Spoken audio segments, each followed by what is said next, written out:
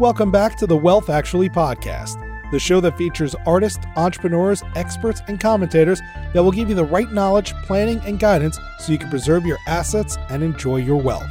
Learn more and subscribe today at wealthactually.com. And now, here's your host, Fraser Rice. Welcome back to the Wealth Actually podcast. I'm Fraser Rice. We're joined by Jory Zimmerman, who is a New York estate planning attorney. She's based here in Manhattan. We're coming off of what I would describe as a very tumultuous election season. For most of us in the estate planning world, there's been lots of conjecture as to what tools we're going to have available to us between now and the end of the year and what's going to carry forward into 2021. But Jory's going to help us think through some good decision making that people should have as they think about their affairs, not only as we go and end up 2020 and walk into 2021, but for some good ideas generally. So with that, Jory, welcome aboard. Thank you for having me, Fraser. It's a pleasure to join you on your podcast this afternoon. Beautiful day here in New York. I know, and we're inside recording. We didn't plan that correctly. Hopefully you've got a good view. Yes. Here we are. We're at the end of 2020. Everybody in the wealth world, and especially the estate planning world, has been on red alert with the idea that with a potential regime change, there's going to be a whole different set of rules in place, and that some of the tools that we've had at our disposal, their effectiveness is probably going to be reduced given certain outcomes. As we're recording right now, we don't know what's happening for sure, although it looks like there's going to be a divided government. With that in mind, when clients are walking through your door and your current clients are trying to figure out whether to take advantage of certain conditions, what do you see out there? What are you counseling them to do at this point? Well, the first thing I want to know, if I don't already, is whether the client has used their estate tax exemptions, both federal and the applicable state, whether it's New York, New Jersey, Connecticut, or wherever they happen to reside. I think that that tool is an amazing one out there that we have an opportunity at the moment to take advantage of. And given the uncertainty of next year and beyond, it behooves any client who has the economic wherewithal to use their 2020 exemptions, which, as you probably are aware, are $11.5 million per individual and about $23 million per couple. Using that exemption right now, if you have the bandwidth to do it, would allow you to make gifts out of your estate, reduce the taxable estate, lock in those exemptions, and there will be no clawback, so clients can rest easy on that. I've been talking to a lot of different advisors and clients as well on that. And invariably, many people understand the power of reducing the estate tax, but they have trouble kind of getting off their butt to get that in motion. What do you tell people who are sort of worried about giving away too much and having a King Lear problem, where the estate tax tail wags the dog? They worry that they're giving away all their money and it's going to blow up 5 years later. All of a sudden, they don't have enough to live off of. I think there's some of that out there. I think there are clients who also are deer in the headlights. They want to wait and see what happens. There's too much uncertainty. And what I try to emphasize with them is that none of us know for sure what's going to happen. And if Congress does nothing, transfers after December 2025 will have a $5 million exemptions available, perhaps $6 million in 2026. And there is some current thinking that depending on who prevails in this election moment, that the exemptions will be rolled back to $3.5 million, which are the 2009 levels, which would give us a $3.5 million estate tax exemption, $1 million gift, and a top rate at 45%. There is some current thinking that with all the uncertainty and the need for funds for stimulus and due to COVID, that the government will be looking for places to get funds. The estate tax is usually one of those places they look. I think clients who are looking to retain some control and access are a little bit reluctant to give assets outright. So they're thinking more about gifts. So you hear people talk about it's 2012 all over again, or as Yogi Berra said, it's like deja vu again. But it's not 2012 all over again. It's 2012 with a twist. So I think that's where I'm counseling clients and where I think they're looking is how can I put myself in a better position, but still maintain some control and have access to my assets? And that's usually through a trust of some sort. Some of the gizmos and devices that we have at our disposal, for many people who've wandered into this, that's where we get into the acronyms oftentimes. Their effectiveness is particularly increased with the fact that we have low interest rates now and that the markets themselves are volatile. Maybe talk about that a little bit. I've tried to counsel people that the interest rates now are so low, they're generationally low. They may last for a while, who knows? But these are the types of things that allow you to leverage different techniques and, in a sense, take advantage of the opportunity while it's here in a non-legislative sense. Yes, I think the acronyms that you're referring to affectionately, typically one strategy to work with clients, if they're willing and they have the appetite, is something called a GRAT, which is a grantor retained annuity trust. Right now, we have lots of flexibility with those that may get reduced depending on which way the election goes and Congress acts. But let's stay with what we have for the moment. So we have a lot of pandemic volatility in the financial markets, and then clients may have, and many of mine do, assets that are on paper have depressed values. And that gives you an opportunity, coupled with the low interest rate environment, to take some of those assets and investments and transfer them to a GRAT or a grantor retained annuity trust, whereby there's very little transfer tax exemption potentially used to create the vehicle. And then the term can extend, after the GRAT term, it's usually for a period of years. And then after that, the assets can go to family members or a continuing trust for family members where the original grantor retains some control. So that's one, I think, especially if you're thinking that the assets will pop in value again later. You got me there. I was just going to say it's particularly useful for assets that are at a certain level of value now and could have, let's call it explosive or very consistent upward growth in the future, where you're getting that growth in the asset value off of your estate tax liability and into the hands of your beneficiaries that much sooner. Exactly. Everybody can take a look at their portfolios with their advisors, but there's often a block of some kind of stock that somebody has a sentimental feeling about, at least in my experience. And there's a good possibility that those companies will be on the uptick again. And so this may be a moment to utilize those potential investments for a vehicle such as this. So one thing that I'd been talking to some people about over the last couple of years was the impact of state estate tax issues, and that for people who haven't reviewed their affairs recently, that it's something to really pay attention to. I use New York as an example of a state that is decoupled in many ways from the federal estate tax exemption numbers, and that failing to really look at that closely, you could end up lighting hundreds of thousands of dollars on fire. Maybe take us through your analysis of that and how you get people to think about that and to make sure their affairs are in order. There are two threshold questions. One is, where do you reside and where are you intending to reside? And that's a question right now in the pandemic. Many people have gone to their vacation homes in a state other than where they usually think of as their domicile or residence. They may be subject to a tax regime that they're not expecting, whether it be that they came to New York State from upstate New York from Florida, or they went from New York to Maine. All those issues have to be looked at in terms of where you think you're domiciled. Right now, God forbid something should happen. For New York, it is one of the states, as you said, has been decoupled for an estate tax regime, as have many other states in the tri-state area. And New York, unfortunately, has an estate tax for those who have assets above 5.8, almost 5.9 million. And with the way the calculation works, it might actually wind up being 6 million plus, because the tax is part of the base in which you do the calculation. But the nuances aside, if you have assets over this threshold of, call it 5.9 million, everybody refers to it as a cliff. It's like you get to the edge of the cliff and then you fall off and you're all the way back down in the ravine. And what that means is the tax calculation starts at $1 from all your assets, not the assets just over the $5.8 million threshold.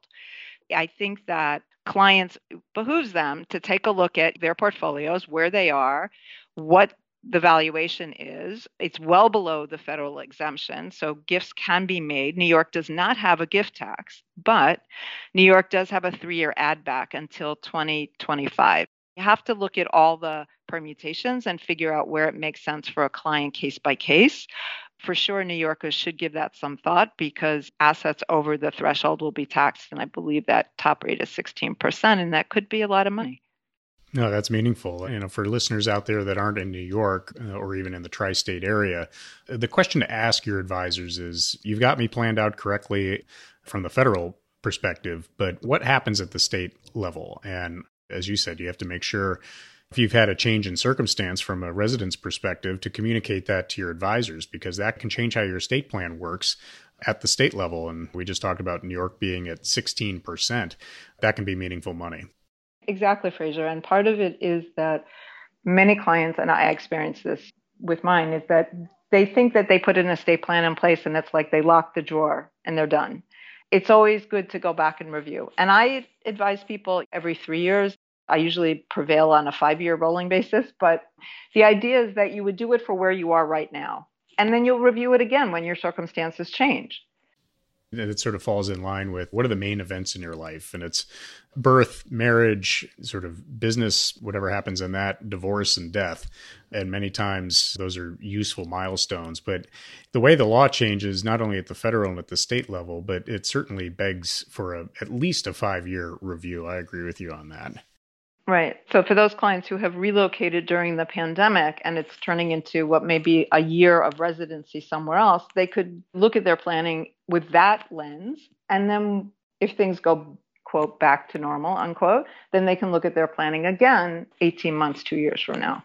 Before we go on to the use of charitable planning, there are a couple of tools that I think that people forget about, but can be powerful, especially when done over a period of time. And this gets back to the annual exclusions and paying for educations and medical expenses. Talk about the power that can bring in estate plan and just a general gifting plan. Yeah, right now, I think that clients were really well poised to take advantage of the annual exclusion, which I think you're right. Many people don't focus on it. It's $15,000 per individual and $30,000 per couple, but that's per donee. As a donor, you could make $15,000 gifts to all your nieces and nephews, your cousins, your grandchildren, your great-grandchildren, even if you have 100 of them. And that becomes a lot of money. That threshold will stay for the foreseeable future. Service is saying it'll be for 2021 as well as 2020. I'm a big believer of using the EdMed exception, which is, as you referred to, you can pay directly the medical expenses, which under COVID may be no small thing if someone in the family has been unfortunately affected, or educational expenses directly to the provider of those expenses. Then there will be no thresholds for either gift purposes or GST purposes. So that becomes important too, because maybe you want to be able to pay tuition for your grandchildren. And it's a simple way to do it. You don't have to go through a whole litany of forms and craziness on that front. You just make the gifts at the cash level for the $15,000 per person, and then you pay directly to the institutions, either educational or medical, and it's an easy way to get your planning done. Right now, until Congress acts differently, you can even do those gifts from a trust. You can do it individually, or you could do it from a trust in which you may have created a trust for family members, and then you can use those trust assets. So it's always helpful to look at that. A flexible tool. Yeah, it's a very flexible tool, and it's one that you're right, clients don't always think about, and I often need to remind them. So let's get back to the charitable planning, and it's something that it takes on so much more importance now with COVID really sort of rearing its head and many institutions needing money now more than ever, and at a time when people are really pulling back the reins on their giving. You can do multiple things with your charitable giving. I thought it'd be interesting to hear your take on it, to see how you help people integrate their charitable planning into this crazy environment and then into their overall estate planning. Helping clients with their philanthropic goals and their eleemosynary, I love that word, intent, is one of my favorite things to do, because I'm a big believer that by the time you get to a certain station in life, shall we say, that it's really great to give back. I'm always happy to have clients talk to me about what organizations resonate with their sensibilities and how they'd like to support them. Right now, with the uncertainty of the coronavirus and funding from all sources, charitable organizations are stretched and they're struggling. It's a wonderful time for clients who may be seeking an income tax advantage or an estate tax advantage or both to think about charitable giving. There have been some changes this year with the CARES Act and the Secure Act so that individuals can think about utilizing an above the line deduction, which will be $300 per individual, $600 for a married couple. It has to be to a public charity and not a donor advised fund. So that may be one drawback for some people, but I'm sure there are public charities that could use your support. And then 100% of cash contributions, also to a public charity, not a discretionary advised fund, will be deductible. So that's also nice to know. I know clients oftentimes want to use property or give stock, but cash contributions are most welcome by charities. Contributions of long-term capital gain property are not completely out of the box. They're just subject to an AGI limitation of 30%.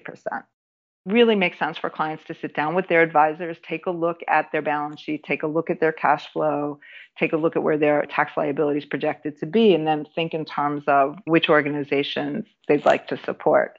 Again, to reemphasize, the timing of this type of planning is very important. I'm sure you run into clients who are trying to figure out, and this was maybe much more acute before the election, but where their donations have the most leverage in terms of sort of tax mitigation. So if you thought that taxes were going to go up in 2021, maybe you wait until you make those donations until then because they'll have a little bit more power in the income tax planning side of things. But it looks like the uncertainty in the divided government, it's a good time to sort of revisit that thought and maybe not delay as much.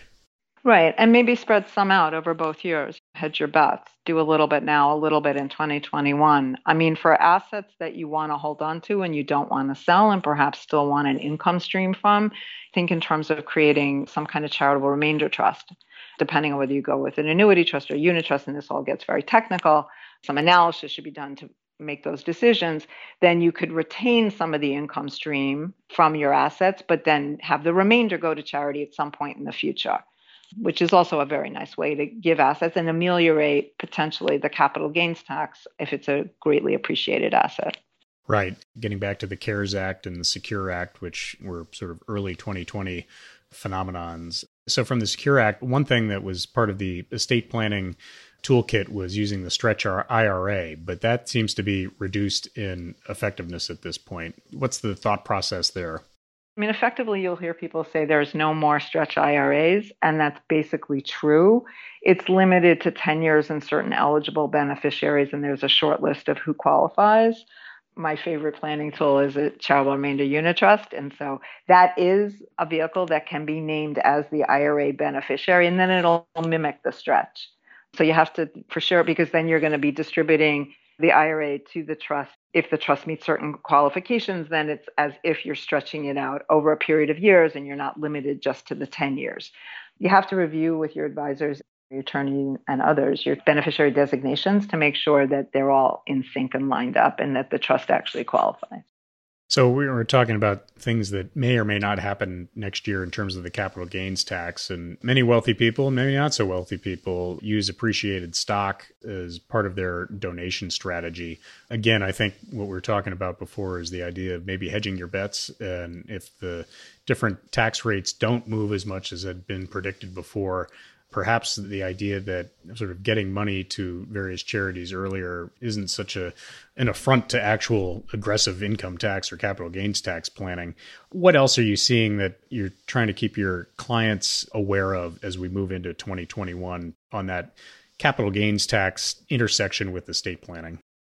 Yeah, a couple of thoughts. One is that, of course, you can still give property to a donor advised fund. It's just the availability of the deductions per the CARES Act are to public charities, but that doesn't mean a client can't use a donor advised fund. And that is in one way to make a donation to charity this year and perhaps have it then, you haven't decided which charities, and then you can pick the charities next year. You don't have to be under that pressure. So that is one option. The other is to think in terms of clients with, now I'm back to New York State, clients who have looking at some estate planning, and if they have an estate that exceeds $6 million, perhaps they want to think about giving some portion of their assets to charity in some form or another to reduce the value of their overall assets now or later, but also to avoid or ameliorate some of the New York State estate tax. There's only 4 places your money can go. You can spend it, you can give it to your kids, your heirs, your family, you can give it to the government, or you can give it to charity. Right. You choose. If you have charitable intent anyway, you're able to do that and reduce your overall estate. It can be powerful. Biden is talking about, should the election go his way, bringing back some of the proposals that are still hanging out there from the Obama Green Book. One of those includes eliminating the capital gains tax and taxing capital gains as ordinary income, which could put them at potentially 39%. So again, maybe hedging that bet and take a look at your portfolio, see what appreciated assets you have, and could any of them go to charity now? Something to think about. I think we've sort of run the gamut a little bit on some of these tools from the charitable perspective. Let's talk a little bit more focused on the trust aspect. I'm certainly partial to Trustsitis and using that as a way to take advantage of different places that treat assets differently than others. Trusts themselves have lots of different functions, and sort of paying or avoiding unnecessary income and transfer taxes being one of them. But what are you seeing in terms of the general jurisdictional framework out there as real benefits for clients, and especially for New York ones or tri-state area ones that come in contact with you?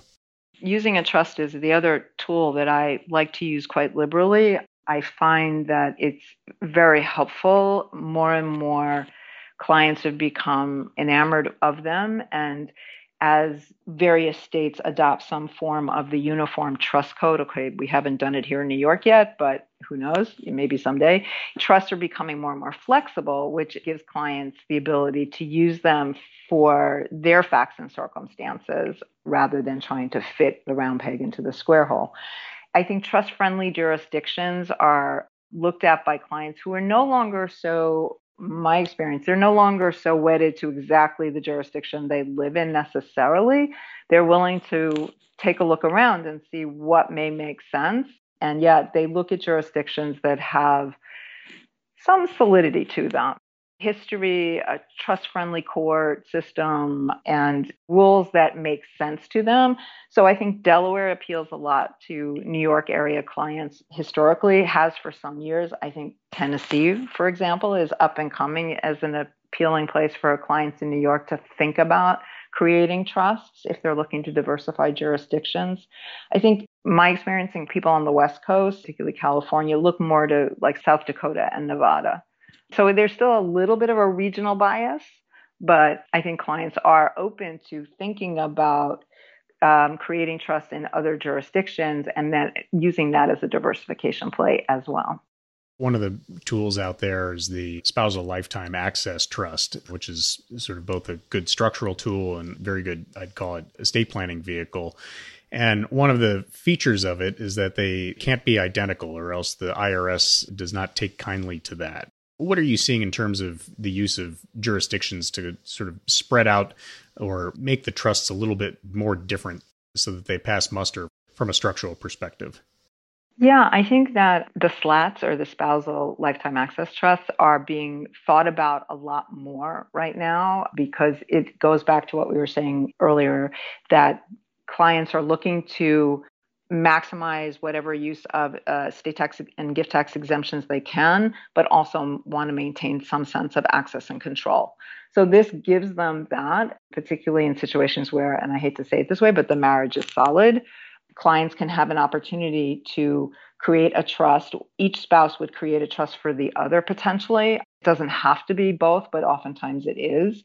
And then you don't want to make them exactly the same, because then you're going to trip up something called the reciprocal trust doctrine, so that the trust should be slightly different, maybe set up in different states, different jurisdictions to enhance whatever statutory things that are available in those jurisdictions, use different terms, length of years, or have a different measuring life.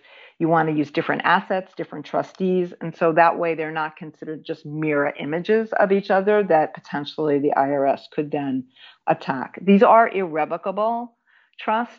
So clients have to be sure, and you would need some gift tax exemption to do it, but there is no clawback. And then the lifetime benefit, because you're doing it during lifetime, is that assets could be distributed to the spouse, the other spouse, the beneficiary spouse, or to other family members or to children. They can also be done grantor or non-grantor. And I only bring that up because there's a little bit of an income tax play there. If you do it as a grantor trust, the donor spouse, the spouse who creates it, could then pay the income tax on the assets in the trust. And it's a way to make an additional tax-free gift. It depends on the family and the situation. It depends on their economic wherewithal, but that could be an interesting play as well. When it comes to a trustee, it can't be the donor spouse. It could be the beneficiary spouse, but then you might need to have an ascertainable standard with respect to any distributions. When I mean that, health, education, maintenance, or support, commonly known as HEMS.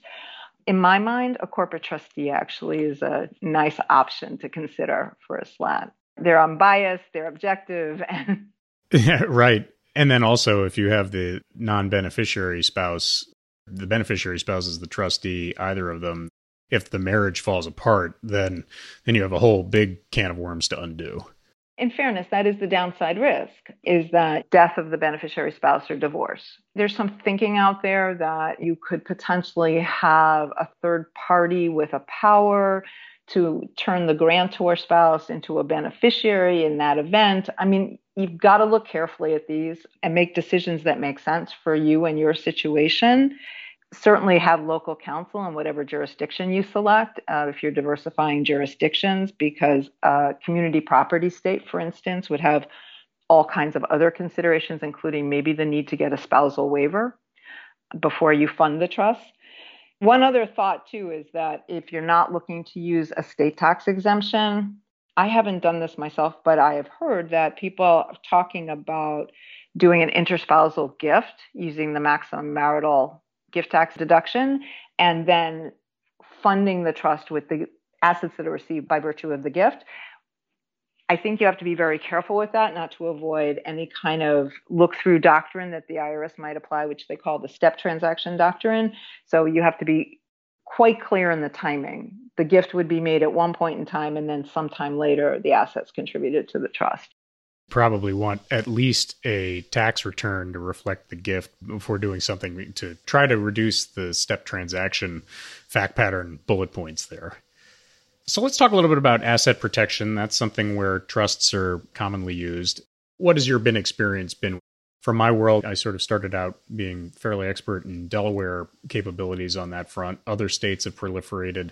And I try to counsel people on the asset protection front that the trusts are one component of a good asset protection plan. And sometimes things that can be good tax planning can be poor asset protection planning and vice versa. How do you help clients see through all that? It depends, again, on an analysis of their facts and circumstances and what they're trying to accomplish. The doctor who has a practice who wants to put a nest egg of assets in an asset protection trust, that makes complete sense to me. I rarely have seen the situation where clients should be putting all their assets in an asset protection trust. And then the selection of which jurisdiction is going to be a little bit driven by what you're trying to accomplish. But as you said, Delaware is very well-settled law. They have some specific rules about how you go about setting up asset protection trusts. But then if you follow the rules, it works. And so it may make sense to stick a little closer to home in that situation. But selecting a jurisdiction, you could even go to Connecticut. For New Yorkers, that seems to be very convenient to set up an asset protection trust. I think also, depending on the client, and what I've seen more often is clients not really wanting to go through all the steps required to set up an asset protection trust, but they want a higher level of creditor protection should something come up. They don't have anything. They don't anticipate anything, but they want to buffet themselves. And there also other jurisdictions like Delaware can help with even just setting up a regular trust.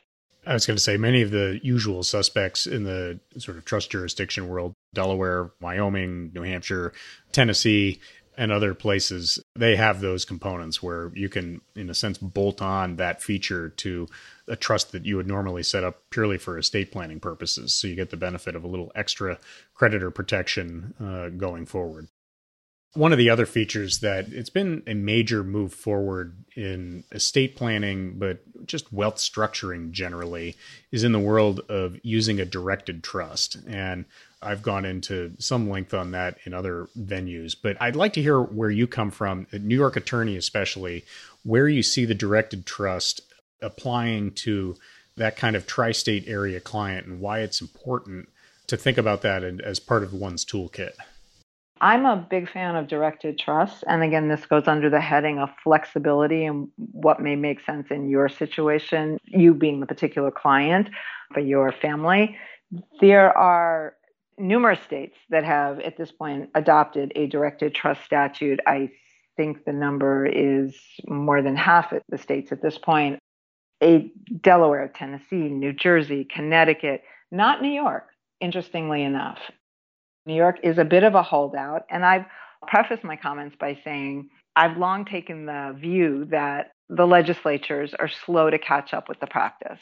I think that clients have for a while been looking at a number of years, looking at having different advisors who are specialized, right? There's one who can do the administration. There's one who can do really well with the investments. There's one who can help with distribution decisions. And so they're looking to bifurcate or trifurcate the traditional trustee role and have different advisors who can assist with those decisions and give counsel to perhaps the trustees. So the ability to hire a professional money manager or investment manager to make those investment management decisions, I think, is something the clients are looking at a lot.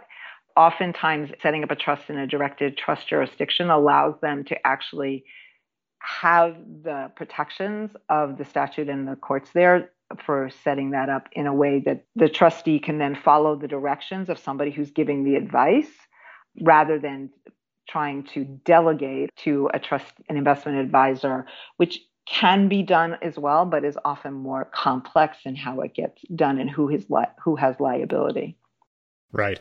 I was going to say, as I tell people, that the world is coming to grips with the fact that one person or one institution really can't do everything perfectly. And in a trust world where you've got, let's say, 3 major functions and maybe one strategic one, with the investment management, the safeguarding and custodianship and administrative roles, and then the distribution decision roles, to expect that to occur under one roof, well, I think the world's kind of moving away from that viewpoint. That leads us kind of into another component of the trust world, which is the trust protector, which is sort of that strategic role I just alluded to, and having someone overseeing the general framework of the trust and to make sure it's working strategically in the ways that the donor envisioned and way that works well with the law. How do you look at a trust protector in an estate plan vehicle? What do you look for when you start putting that kind of structure together? I have a preference for using trust protectors where there is a need for a family member or close personal friend of the grantor in the mix to assist with the family dynamic, the decision-making, perhaps the ability to hire and fire trustees.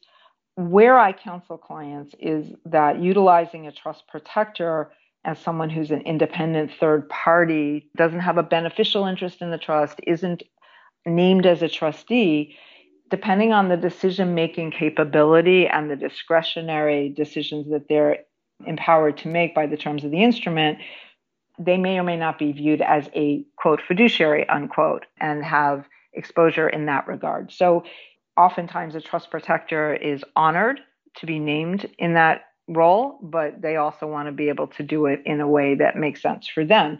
It can be done for all kinds of decisions. It can be to direct the investments, much like an investment advisor role under the directed trust scenario. You could use the trust protector to be that person who tells the trustee how to invest the monies. It could be to modify the terms of the trust, maybe clean up some administrative provisions over the years as things change with the family. It could be to change trust situs. Maybe the trust is set up in New Hampshire and then you want to move it to Delaware or you want to move it to Tennessee. There may be reasons for changing situs having to do with the family and where they are or their dynamic, and changing trustees.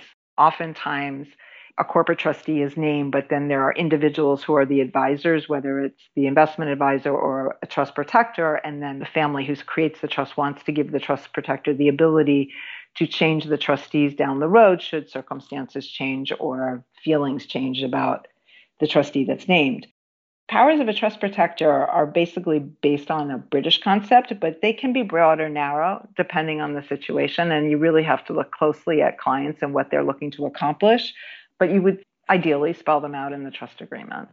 I tell people too, when thinking about taking on that role of trust protector, to really delineate that role, as you mentioned, because it's the type of thing where if you start making decisions, ultimately you're going to be responsible for them. And especially for people who are extremely diligent on certain things, where a trust protector's role starts and where it stops versus some other role that's spelled out in the trust.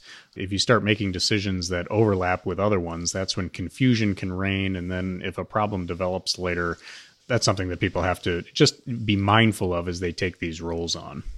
It could be an uncle to the beneficiaries who has the ability to change corporate trustees. And then that role is pretty clearly defined.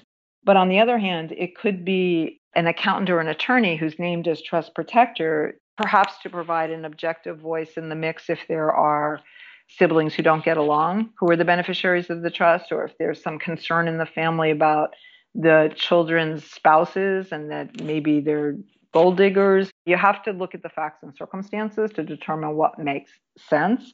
But having that definition, I think, really helps. To sort of tie this up a little bit, I think the idea that everything has to be an individual, that's who staffs these roles, it doesn't have to be. And that's where corporate trustees and other experts, maybe law firms or other entities, can be useful. I've seen it certainly in the distribution context where an individual or individuals who understand the family dynamic work with a corporate trustee who provides a little bit of structure to the process so that when, let's say, a 22-year-old who discovers the trust is in place and that they're a beneficiary decides that they want a $400,000 distribution and go buy a Lamborghini, that corporate trustee can be in the role of requiring a budget and requiring a purpose for the funds. Whereas in other cases, the idea is beneficiaries looking to take a distribution to buy the house, and maybe that's difficult for the corporate trustee to understand.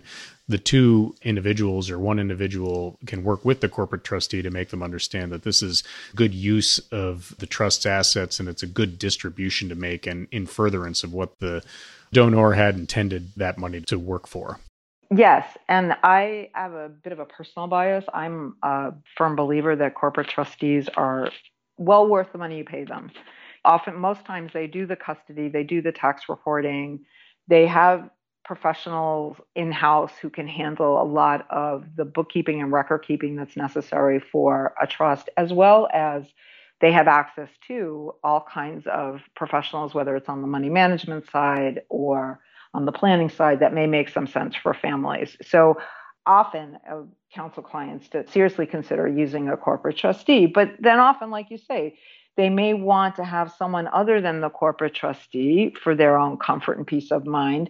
Maybe it's a long-standing relationship with a money manager who's going to manage the investment decisions or oversee the investment decisions. And in that case, a directed trust works really well for those clients because they can split up the functions in that way.